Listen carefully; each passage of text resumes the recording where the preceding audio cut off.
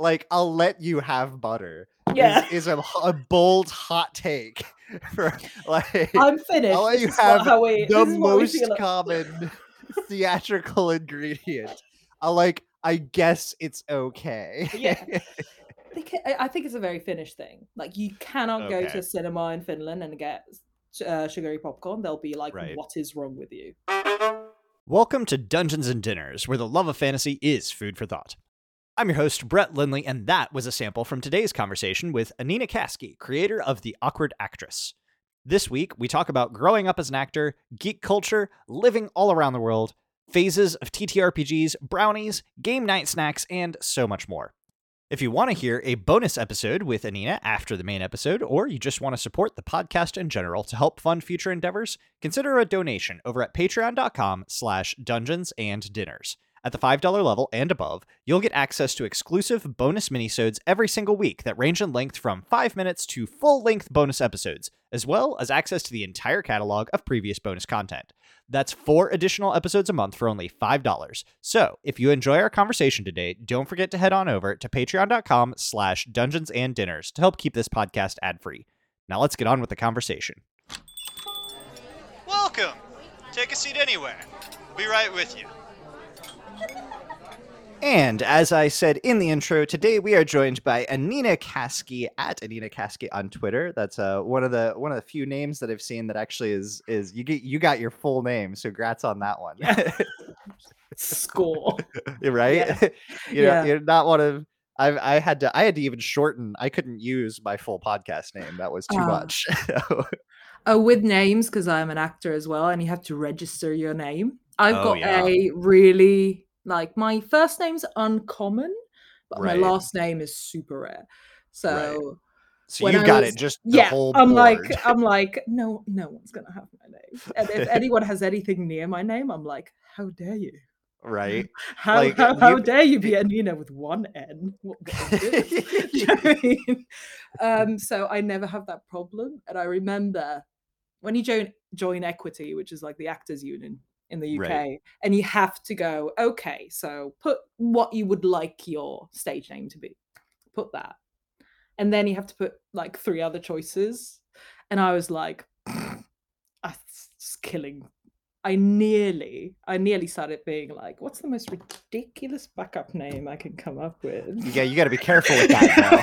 I didn't. I did choose ones that I'd be like, it's fine. Right. But, like, can you just remove the one N? Like, Yeah. just like my first one is just with one N less. Yeah. My second one is with an extra I at the end. Yeah.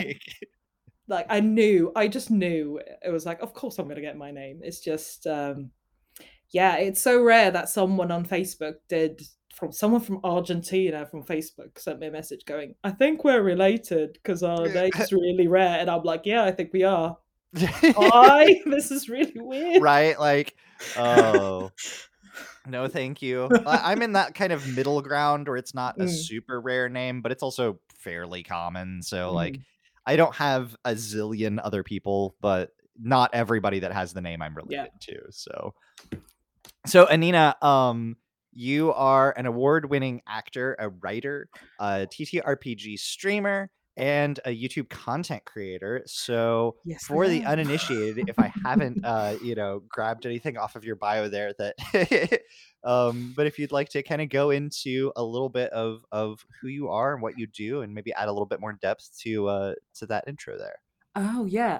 Yes. So I run a YouTube channel called The Awkward Actress, and about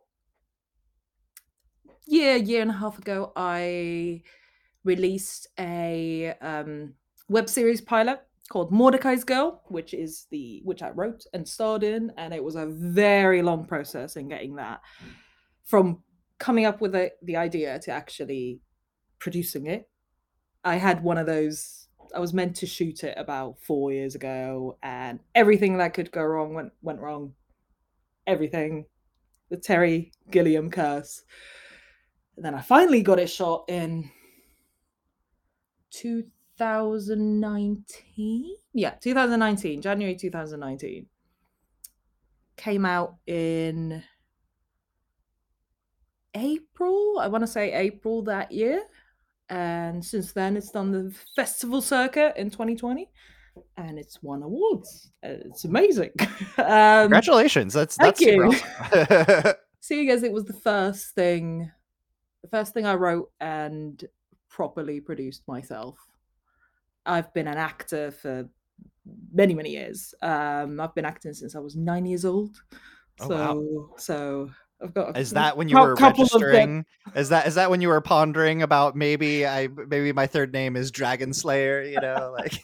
No, I did do that in my early 20s. So thankfully, didn't have to do that then. But I was. I want to be performing Glowworm Thunder Sparkle. Oh God, it would be something dragon related, you know. It would be, and dragon probably misspelt as well. Yes, yeah, with like GYN, yeah, like. or with like G instead of a D at the front. So thankfully, that didn't happen. Yep. Yeah, it was after drama school. So I started acting at 9. I went to stage school. I did loads of theatre when I was young, up until I was 18. And at 18, they kick you out of stage school. They're like, go away. You are no longer a child. Go, leave. And then I went to drama school and got a official training. Formal education. Yeah, formal education, darling, in London, where I went to train. And I trained. I'm bilingual as well, so I'm Finnish, and I grew up in sort of Finland and Oxford, bouncing between. Lived in America for a bit as well. Lived in Illinois for 6 months when I was 7. Oh, I'm so sorry. I liked it. I mean, from a 7-year-old perspective, right? That's I fair, had a grand old time, so no need. So I lived in Illinois as well. Yeah, and I've been in London since I came for drama school. And what got me into writing was not getting a single job for about 2 years. That's why I started writing. So I never thought I'd write. I was only an actor. I was very especially because I'd been an actor for so long. I was like, well, this is what I do. I don't know how to your do whole anything. life. Yeah, that's my role. I show up. You've trained for it. You've lived it your whole life, so exactly. Someone gives me pages, and this is what I say, and that's what I do. And I was convinced I'd be the worst writer in the world because I'm not trained in writing. It's just not what I did. And yeah, it was a very weird time starting to write. Huge imposter syndrome. I'm like, who the hell am I? Like, I know award-winning writers who did the same thing I did, but with writing, you know, wrote since they were 7 and went through all these training programs and had mentors, and suddenly I'm there going, oh, I know what you're doing. Like, really, hi guys, hey, how's it hanging? Yeah, children of the writing school. Like I'm a yeah, I get it. You know, I mean, I'm probably every writer's nightmare. Like, oh yeah, I can write too, but I mean, I can act, so obviously I can write. So, but turns out I'm pretty good. Now I do call myself a writer as well, and took a couple of years and a best web series award, and I went, I think it's not. I can write. It's I think that's one of the biggest things that I've kind of struggled with some, and I have to pull a note up. I have a tiny itty bitty journal because I always forget what it's called. A disconfirming experience. Yes. And that's been something that I've been encountering a lot of because I have a lot of imposter syndrome and struggled with low confidence and a lot of things.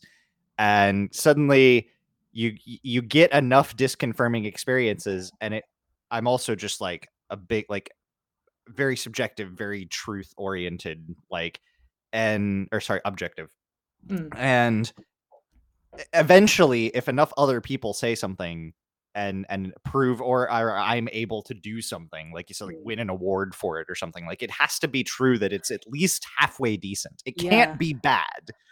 Bad things don't win awards. I may not personally call it good. Like, yeah, it won an award, but that's like, exactly where I am. Like, Yeah. I can act. I know that. Like, I know I can act. Not everyone might not like my style, but I know I can do it. With writing, I'm like, well, I have to now accept. And it's also, I don't know if you get this, but I'm also with reluctance, like, oh, I guess I can write, which sounds very weird. But when you have a brain like mine, that's like, you are shite at everything you do. It's just Right. like, you kind of reluctantly go, oh, okay. So I guess I can kind of. Yeah. I sort of know what I'm doing. Yeah. So I've done this. It's so difficult to deal with because also that reluctance also, we talked a little bit before the podcast about procrastination.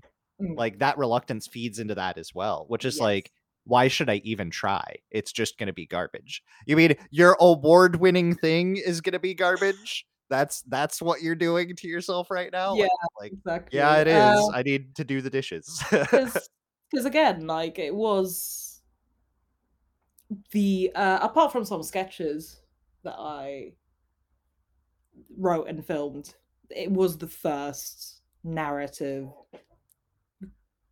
longer form drama that I wrote, and I went, oh, okay. And it was an identity crisis. And took me a while, but now I say actor and writer. These are the things I do. Right. Acting's my first love, but I do enjoy writing as well. I guess I can kind of write sometimes. Okay, if I must. It's probably, it's good for the resume. So we'll put it, we don't have to believe it, but I'll put it on the resume. Yeah. I'll get other people to believe it. I do that where I pretend to be good at something that I'm actually good at. Does that make sense? I think I know. I will put something on a resume that like I actually am qualified to do. But if I show up to an interview and I talk about it, I don't feel like I'm talking about it from an experienced standpoint. I feel like I'm bluffing. I feel that way about writing because I'm like, the first script I wrote, first version of Mordecai's Girl, which is the one that's won several awards, and I'm trying to get some funding together to film more of it because it's just a pilot episode so far, but I do have the entire script written out. Ooh. I do, I meet screenwriters and they know the ins and outs of everything, and I'm just there going, yeah, I totally know what you're talking about. Yeah. Yep. I do feel like they just talk in terms that I'm not familiar with because I do think I write from an actor's perspective, which is not a bad thing. No, yeah. I think that bringing a unique perspective to something is kind of fun, So my scripts will have a certain style to them, which is more, from an actor's perspective, say versus someone who say writes scripts for other people. Writers who sell scripts. I'll always be like, well, the lead is a woman in her late 20s. Oh, look at that. She looks exactly like me. Oh, who would have thought? I wonder who will cast for this role. Yeah, I mean, but why wouldn't I do that? I'm a storyteller, and I started telling stories with this face and body, so I'm gonna keep doing that. I think eventually I'll probably write for other people as well, but I'm not there yet. I'm still very much in, okay, if I write it, I also want to be in it. Right. No, and I've done a lot of like short story style writing. I've done a little bit of play, like I wrote like a couple of plays, but not really anything script level. But even in like short stories, it very much so is writing from my perspective. So the character is going to embody maybe not me 100%, but certain ways that I feel or interpret Yeah. a certain situation, I'm going to be writing from, even if I'm trying to put myself into a character. That character is still like 60% me.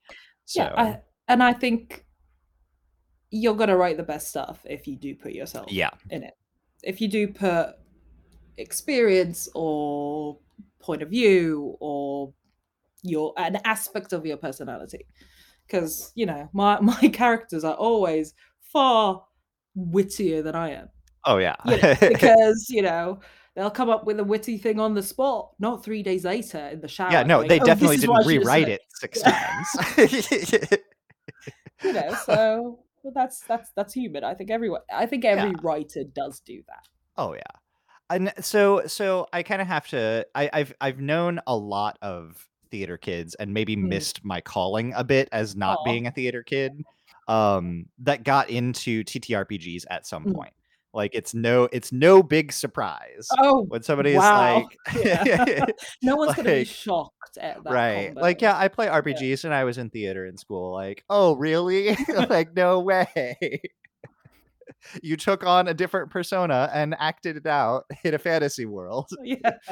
um but so where did you like a lot of I've known a lot of people who got their start in TTRPGs and then found theater. um but unless you were playing TTRPGs at like 6, that may not be the case. The acting did come first, so well, we can blame my mum for my career because she just wanted me out the house for like 2 hours a week. So she was like, "Choose a hobby." Just and she was the one who kind of I think I tried a couple other hobbies. Like I tried playing the piano and it wasn't really my thing. And I also did a lot of dance, which I did enjoy. But she put me in the stage school and I was in that stage school until they kicked me out. So it's her fault. She can't blame me. Right. She can't be disappointed in my career choice because it's like, well, if you'd never put me in it. So where does TTRPGs fall Oh yeah, in? sorry. Like where'd you get? No, Please you're tell me. fine. You're fine. I through acting, so I was definitely in school. I was not popular by any stretch of the word. I was in the weirdo, the freak table, just there, Boy, we have a lot in complete- common. like I relate to this sentence. literally. I mean, even in high school, I think no one apart from the teachers spoke to me. So that was the opposite of fun. Anyway, it was through someone who went to the same stage school as me. I started hanging out with her and her sort of more geeky friends, which was fine because I'd always played video games and stuff because my brothers played them. So I'd just go, "Oh, cool! Let me play the PlayStation as well." So I was already into the sort of geeky pastimes, and they were really into LARPing, and I was like, "What? This is acting, but in the woods and in costume, and you can pretend to be an elf. This is the best thing ever." And we beat each other up with foam swords. It was the perfect hobby. So it's through LARPing. So I did LARPing first, which weirdly, even in TTRPG circles, I think people are, "Oh my god, you are a LARPer? That's super lame." There's the lamest pastime. It's like I loved it. You can tell how like there's like hierarchical like bit, which is lame and dumb. Yeah. But it's like outside of TTRPG circles, you might reference like, well, I've played D&D before. Yeah. But you won't approach a group of non-nerdy people and be like, I play Pathfinder or Fate or something like because they'll just be like, what? Like you like have to find the socially acceptable thing. And so then there's like in D&D circles that may not be, that also have, I don't know, lives outside of fantasy or whatever. You'll be like, oh, well, I've gone to like a RenCon before, or like a Ren Fair. I go to Ren Fairs. When really I've been to one Ren Fair, and really I LARP consistently. But it's like the litmus test to see like what's the pH of this nerd group. You have to test the water. And if one other person is like You have to very carefully test the water. So I found the LARPers. That's the people I found first. Yeah.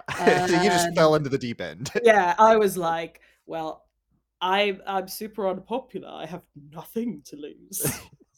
So might as well. I have no shame. Yeah, I have no shame. There's nothing to lose. So I was LARPing consistently for years. And then through some of the friends I met through LARPing, they played D&D. They did a lot of homebrew. That's how I fell into it. So at that point, I was 15. So I would have played mostly homebrews because in the circles I was around when I was 15, finding a DM was like finding a unicorn. Yep. No one ran these games, and I found one group, and I did every single campaign they were in and it was basically DM's choice, and he was a great DM, right. So it's fine. So we played a lot of homebrews. I think we did play 3.5, Dungeons and Dragons 3.5, but mainly homebrews. I think because the DM was bored at running. Well, and I think at least in like my experience starting at 15, and a lot of people that I know, books are expensive. Yeah. Like D&D books are incredibly expensive. And something that I had a lot of when I was 15 was time, and something I didn't have a lot of was money. Exactly. So I could fill, a notepad, composition book is $1 at the gas station, and a mechanical pencil, but a world book or an adventure guide is $30. Yeah. So I'll take the journal and make my own. So that's how I got into it. And I really enjoyed it. But again, I did do mainly LARPing just because it was, you have one DM. That's all you get. And I found the one that had a space at their table. And yeah, we played like his own homebrew version of Dungeons and Dragons, loads of really cool short campaigns, cyberpunk,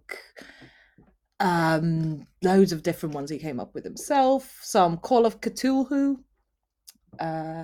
Vampire the Masquerade, which is one of my absolute favorites, and I need to join a campaign soon. It's been a long time. I've played some werewolf, and then always wanted to really get in and understand the magic system of like Mage the Ascension, but just nobody runs Mage. Like most people run vampire, some people run werewolf. Nobody touches Mage. I've never played Mage or werewolf. Right. So. But I mean, werewolf is just vampire with the same rules, but Mage is like goes off on its own tangent where it's like it's its own thing. So, go ahead.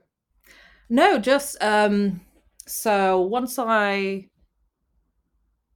played TTRPGs and LARP to my heart's content until about 18, 19. And then I started to get really get into my actor training more. So I started doing it less and less. And I moved to London. No one spoke of Dungeons and Dragons when I moved to London. It was just not. I thought it was just like, okay, that's actually really surprising. Really? Yeah, so I had a good 10 years of not playing it at all. No way. Yeah. And then just my group of friends got really into Critical Role, and they were like, "Oh, let's learn how to play Dungeons and Dragons." And I was like, "Yes." The clouds part, the one sunbeam comes down, the angels sing. Exactly. Like, I was so happy. I might be able to help you learn these things. I certainly don't have intimate knowledge of what's about to happen. Oh yeah, I've never played this. Ta-da. I loved it. So yeah, beginner's luck. Oh no, I totally don't have a dice collection already. All right, no. Shake it. So that was lovely that it became trendy enough for me to be able to play it with, my closest friends here, because again, Right. I sort of left my very geeky friends in another country, and I So did decided to be an you actor. did you get your restart then as a DM? Like, because No, you were the not I've no? never DM'd. I've Never DM'd. never. I don't know if I'd enjoy it. I feel like I Oh, should. really? Like, we're now in As the a point. writer and an actor, I you know. don't believe that you would enjoy. Okay, hear me out. Sorry, I'm not trying to call you out. I know That what was a you're little harsh. saying, but I don't know. I would definitely find it very stressful because as a is. player, you can turn up, you can improvise. You're not holding this entire, you're not holding several people's storylines in your hand. I write. I know what's going to happen in the story. That's different to DMing. That's true. That's very true. You know what I mean? I write scripts with, oh look, I know exactly what's going to happen and at what point. So DMing is, I've got so much respect for DMs who, I think it's different because there is a lot of improv Mm, and writing, and I hesitate to say you have to be good at both because I do not think you do. Like, I see, don't think there's anything you have to be good at to be mm, other than just being like personable and mm, pleasant to be around. Like, as long as you're not a hateful person, I think yeah. you can be a good DM. I But because I'm a part of an improv group, so the improving part doesn't scare me, but I don't know, it just doesn't. is I it a kind of like. responsibility thing? I think it is a responsibility Because thing. you've got the improv, the writing, the experience. Like, I think it's also, as a DM, you're obviously just responding to what everyone else is doing. Maybe it's just that tiny sort of actor part of me that's like, yeah, but I won't be in the spotlight. I think ah, part of it is I think that you a that's little then bit, a little bit. that's just a like that's a framing issue. Yeah, Cuz in Critical Role, who colloquially has the most spotlight but Matthew Mercer? that's true. Yeah, that is true. I think Like we're at the point in my home campaign, i.e., non-stream, just me and my friends playing it, where 3 people out of 5 have either DM'd or will DM. right. And so it's me and one other person that it's like, oh god, it's gonna be my turn soon, isn't it? I think I will try a one shot. I'll try a one shot, so it's the Yeah. least responsibility if it goes horrifically Well, wrong. Oh and well, gave it a shot. I highly suggest every DM at some point, and I highly suggest for any starter DM to look up and or run The Great Sheep Chase. Because it is humorous, Mm, and I find that I've seen a lot of DMs. I saw just the other day somebody that was like, does anybody I know play real D&D? Because I'm tired of these, players laughing and guffawing and having fun, and I want a real story. And I'm like, oh dear. Like, yeah, I'm you're tired fun. of people I having can't wait fun. I can't wait to be at your table. Jeez. Right. And in my opinion, like, The Great Sheep Chase is such a good balance because Mm, it does have some like a story like that makes sense and has kind of a decent, I guess, grounded plot.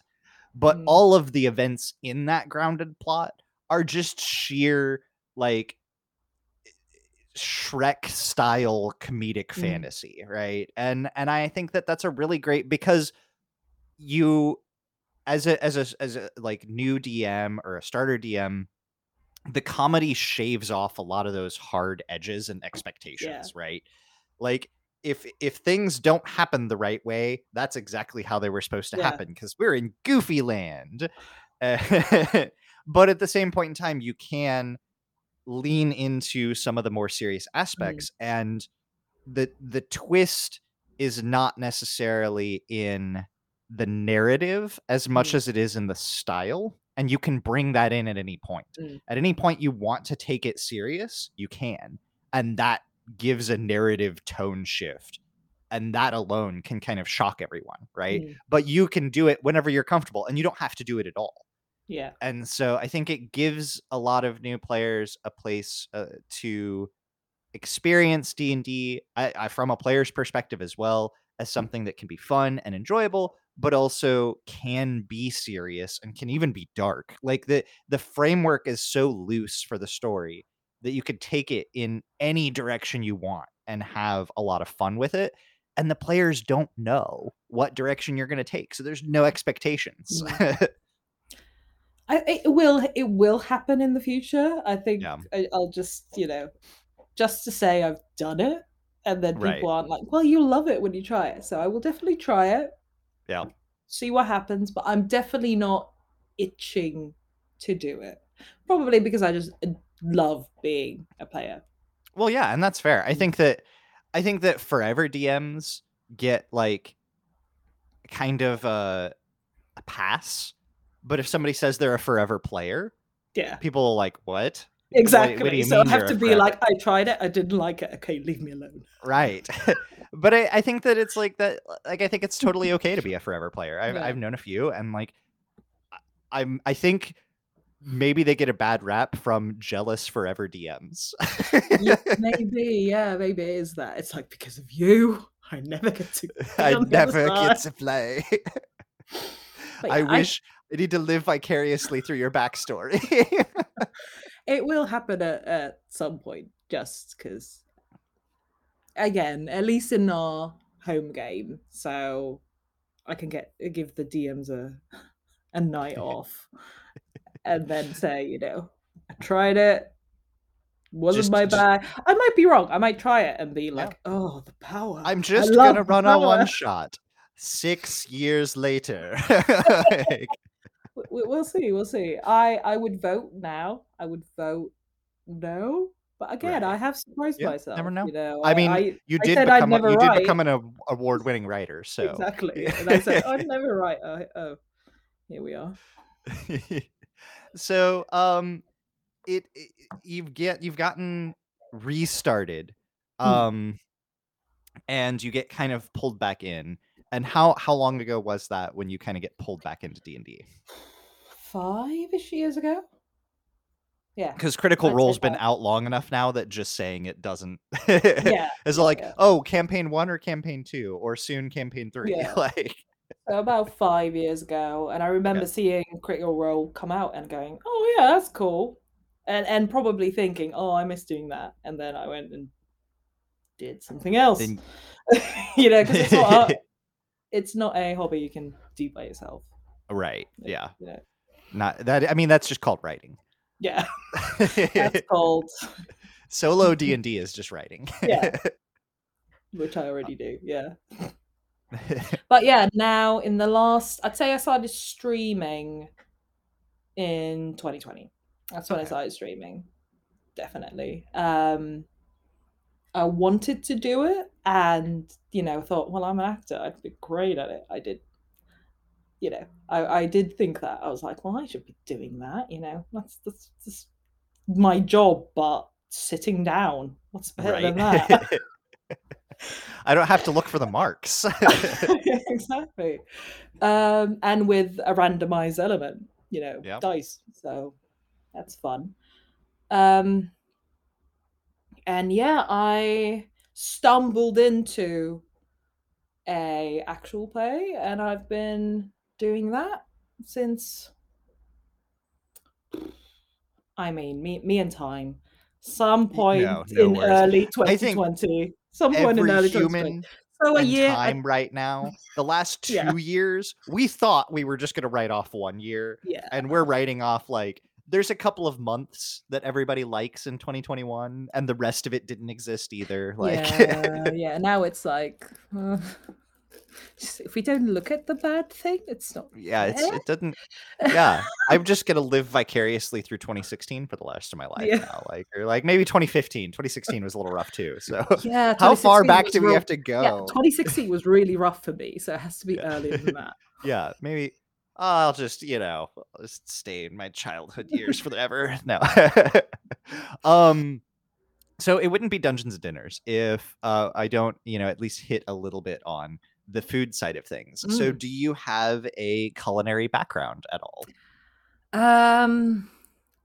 Not really, apart from obviously as an actor, I have worked in hospitality because that's a rite of passage to Were work you in were you the like food front of the house industry. or back of the house? Were you like server or I was a waiter, a host, right? bartender. Um, I would say I love eating, but I hate cooking Okay. Yeah. because I don't enjoy the process of making food, and I'm a bit better now. Now I'll just do it because it needs to be done. But I do see it as a necessary evil to be able to eat. Is Now, I mean, I've talked so often about when it's just me, Mm, it's like, can I just find like a cold leftover sausage? I'll just get a yeah. fork and eat that. Like, I don't need to make it doesn't need a bun or a side Mm, dish or to be heated. Like, it's just yeah. it's just sustenance. But the Same. minute there's one other person, then I'm like, oh God, I'm going to be judged. Yeah. So out come the 4-star recipes. Yeah. Like, I'd say I'm a very average cook. Not bad, but not amazing. There's a couple of things I do very well, and that's it. what's your I do pretty well? Um, I'd say I'm a far better baker than I'm a cook because I enjoy baking just to make it like, why is that? Why do I enjoy that and not cooking? Who knows? I just do. Make really good brownies. I'm very good at that. Well, this might be. Let's see how many people click off once I say I'm a vegetarian and have been for 17, No, 18 no. years. I've had plenty of vegans, Mm, pescatarians. I've had, all over the spectrum. yeah. So So I make very good curry, lentil curry, good risotto, good lasagna. I'd say that's where I'm good. that's a good spread. That's a Yeah. healthy spread. Like I there's a lot of I've talked to a lot of people and know a lot of people that are like a better baker than cook, and Mm, I'm the opposite. I can't mm. bake very like I if it comes out of a box and it's just like add an egg and a third a cup of milk, like throw it in the oven at an exact temperature, like okay, fine, I could do that. But I am not I don't have the patience for like making bread or anything. I like if it has to rise for a certain amount of time, that means ignore it till tomorrow, and that's a good way to ruin it. So I get so that. I respect bakers, and but you've also got, like I said, both sides. Like Mm, a lentil curry sounds amazing, mm, vegetarian lasagnas are awesome. So mm. I have a lot of respect for that. Are you a snack? Of course, actual plays it's a little bit harder, but you've got a long history of LARPing and tabletops all over. So do you have a go-to snack, like Go to game night snack? a game night snack. Well, it's different if I'm streaming versus if you have a home game and everyone brings, that is our night when you eat all the garbage in the world, Yes. popcorn, chocolate, energy drinks, because No, yeah, we don't need those. uh, our home game sessions can last like on average 7 to 9 hours. Yep. So So we got to keep fueled up. yeah, And then everyone in later has this one years, Sunday off, so we have to make the most of it. in early years it's soda, in middle years it's energy drinks, in Yeah. later years it's energy drinks and vodka cranberries. No. Ooh, yeah, that's nice. Yeah. Popcorn. Popcorn's a good one. I'd say probably popcorn is where I go, and there's a little bit of chocolate somewhere. But again, if I'm streaming, good tip: avoid dairy if you're streaming. Bad for your voice. Yep. Yeah, really rough And on I the and back of then the this throat is someone who loves dairy, so it's like, Right. ugh, What's your go-to popcorn flavor enhancer? oh, just Like, are salt. you None of just these salt? weird. Just stop being weird with popcorn. Just stop. Oh, Just stop it. Sugar with popcorn is wrong. And I used to what? work in a cinema. It's just wrong. It's Now kettle wrong. It's corn is wrong. great. I hate it. Oh, A oh. salty popcorn and nothing else. I'll give you butter is acceptable, but unnecessary. If it's like like I'll let you have butter Yeah, a bold hot take for like I'm finished. I'll let This you is have this the is what we most feel. common theatrical ingredient. I guess it's okay. Yeah. I think it's a very Finnish thing. Like, you cannot go to Okay. a cinema in Finland and get sugary popcorn. They'll be like, Right. "What is wrong with you?" They'll be like, That's like saying "Go away." I guess you can have a bun with your burger. Yeah. Like, I suppose. Welcome to Finnish people. Oh. I have had cinnamon popcorn, which was nice. Okay. But yeah, I would always go for salty. Just I like the salt, nothing else. I was introduced to nutritional yeast on popcorn, and because it's kind of got like a cheesy flavor, but like I like cheesy popcorn. But that to me sounds like I'm gonna trick myself into thinking this is healthy level of popcorn. well, so consumption. I cook in different fats. So like so I will actually do plain popcorn with just a very light salt because I don't do a lot of salt. Mm. My wife hates me because she is like a saltaholic and I am overly like light salted chips are still like I'm like, oh, this is so salty.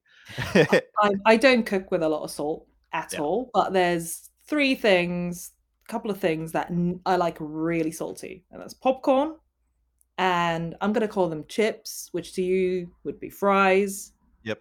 Salty. That's fine. Potato and popcorn. That's it. Nothing else. Yep. I was introduced to cooking popcorn with like duck fat. And like so like duck fat and ghee. Yeah, so like ghee, duck fat, and a little bit of like peanut oil. And like so like varying the types of fats that you cook the popcorn in can change everything about it. I just feel like popcorn's good as it is. It doesn't need all these fancy costumes. I think it's a great delivery system for fancy costumes.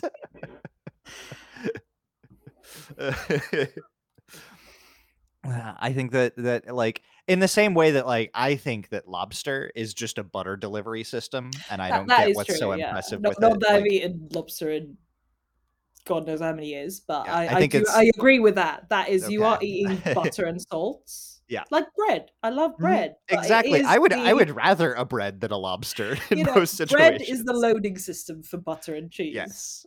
It's And garlic. Yeah, true. Yeah. It's just the vehicle in which you can eat butter without looking like an absolute hot mess. Right, yeah. I want to eat a whole stick of butter, but don't want people to judge me for it. Yeah. How can I do that? Ooh, I'll have a lobster. So fancy. Exactly. I'm sophisticated. Right. Sure. Of course you are. Of course you are. You just think that you're better than Steve, who's eating butter from a tub over there. Yeah. Like, you're not. Steve's honest. We like Right. Steve. He knows himself, all right? Not ashamed. Yeah. Well, Anina, as I love to do in every episode, I want to make sure that I cover every topic that I have with my guests when they come on. So whether it is tidbits of advice or shout outs or works that we have not gotten to or referenced or a conversation that you would like to have in general, I want to give the end of the podcast to you to have whatever topics you'd like. Ooh, the pressure. The pressure. I know. I just bring the hammer down on people. That's the thing. Now, what shall we?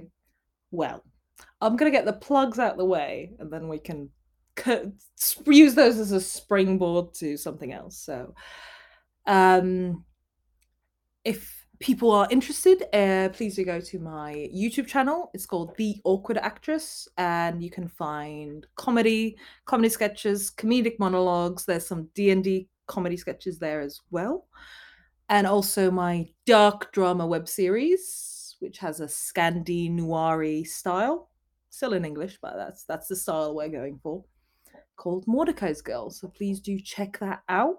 And I stream TTRPGs with the Black Feather Guild, which is on twitch.tv at Raven, RAWVYN, and I'm on there Friday noon Mountain Time campaign. We're going to be starting a Dragon Age campaign in September. It will be out once this podcast comes out. So check that out. And you can watch our previous campaigns as well at Fantasy Network. Beyond the Wall was the first campaign I joined. Loved it. If you're into sort of magical realism, check out Beyond the Wall. Magical realism with a bit of horror. Yeah, please do check those out. And I will also be starting a new actual play that will be on YouTube called The Bardic Quest, which is me and a few other classically trained British actors doing a Forgotten Realms classic D&D adventure. So please do check that out. All right. Well, wonderful. And I'll try to have links for all of these down in the description as well. So yeah, fantastic. Yeah. If you had to choose one TTRPG or Dungeons and Dragons or one of them, which one would you choose? What's your favorite? As a favorite, I'm like, are we talking am I stuck on a deserted island? It's the only one I ever get to play for the rest of my life. Yes, or the one. You have to play. That's difficult. It is. Because it depends on like the group I'm with. Like, I think it's also one of those things where I'm not necessarily as versed in TTRPGs as I'd like to be. Mm-hmm.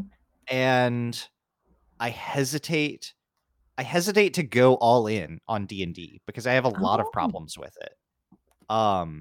They're not huge game breaking problems, but I also think that like, oh man, I also don't. You can choose homebrew. Yeah, I think it would definitely, no matter what, it would get homebrewed eventually. Anything that I chose, I'm not a stick to an adventure guide or one shots like it. Even if there's no internet access, it doesn't matter. It will get modified extensively. Oh, I'm so pro homebrew. Yeah, I'm so pro homebrew. I think that D&D is a solid system to homebrew with. I think that there are crunchier systems that are harder to homebrew because any minor change has a significant impact on the rules. And I think there are more narrative heavy systems that are difficult to homebrew because there's not enough structure to branch off of, where you would have to essentially add layers of structure to it that just don't exist to begin with. And that puts a lot more pressure on the homebrewer to get it right? And I think that D&D is a very middle, especially 5e, I think is very middle of the road, where you can play it, you can lean into whichever side you prefer, and it leaves a lot of room for, there is some complexity, but not every single thing is ruled out. But it also leaves a lot of room for narrative, where if you want to throw away a lot of the numbers, you can. And so I think it's a really good system for homebrew specifically. So I would say, a homebrew version of a 5e style game, I think it'd be about where I'd land. Very same. I think I would still choose classic. I would choose 5e Dungeons and Dragons, because if you're going to show someone TTRPGs who never tried TTRPGs, it is still in a way the easiest way to get people into it, because they're like, what does the world look like? Well, Right. Lord of the Rings. There you go. It's something to start off with. Everyone kind of knows. If they're not really into fantasy, they're like, okay, elves, humans, dwarves, Yep. gotcha. And that's a good thing to start with. Everyone has a frame of reference to Right. start with. And again, I've always played, all my campaigns have been, even the home games of D&D 5e, we do have home rules, and you need home rules. I'm pro needing home rules, because nothing kills a game quicker than going, well, on page 164. It's like, just we're playing a game. Right. Playing a yeah. game, and just have fun. Well, and it's a game. It's not like a board game where there's a competition and a winner that this rule There's can not a decide. referee who's going to Yeah. scream at you. Even If though this rule goes this way, I win. If it goes that way, you win. So we need to know. Like, exactly, no. it's you're telling a story. That's the whole. I mean, there's only been a couple of board games where you're kind of playing against the board, so you feel a bit more like TTRPG. So you're all playing together rather than against each other. So yeah, I would agree. I'd go with that. But I'm getting more into the TTRPGs, the indie ones, and I really enjoy them. I do. There's a few systems I really want to try. I have not yet played Fate, and I really want to try that one. It kind of puts more DM power into all the players' hands. So everybody gets to kind of rewrite this. Like, your abilities are the abilities to write the story. And so if the DM says, like, something happens this way, one of your abilities can be like, no, it doesn't. But then you have to describe how it happens. Like, everybody's involved in world building, everybody's involved in the storytelling. So it's a very flexible narrative system. With Black Feather Guild, one of the campaigns I was in, because there's several campaigns I'm in, a few of them. I really enjoy Monster of the Week. I think the system of that's powered by the apocalypse. Yeah.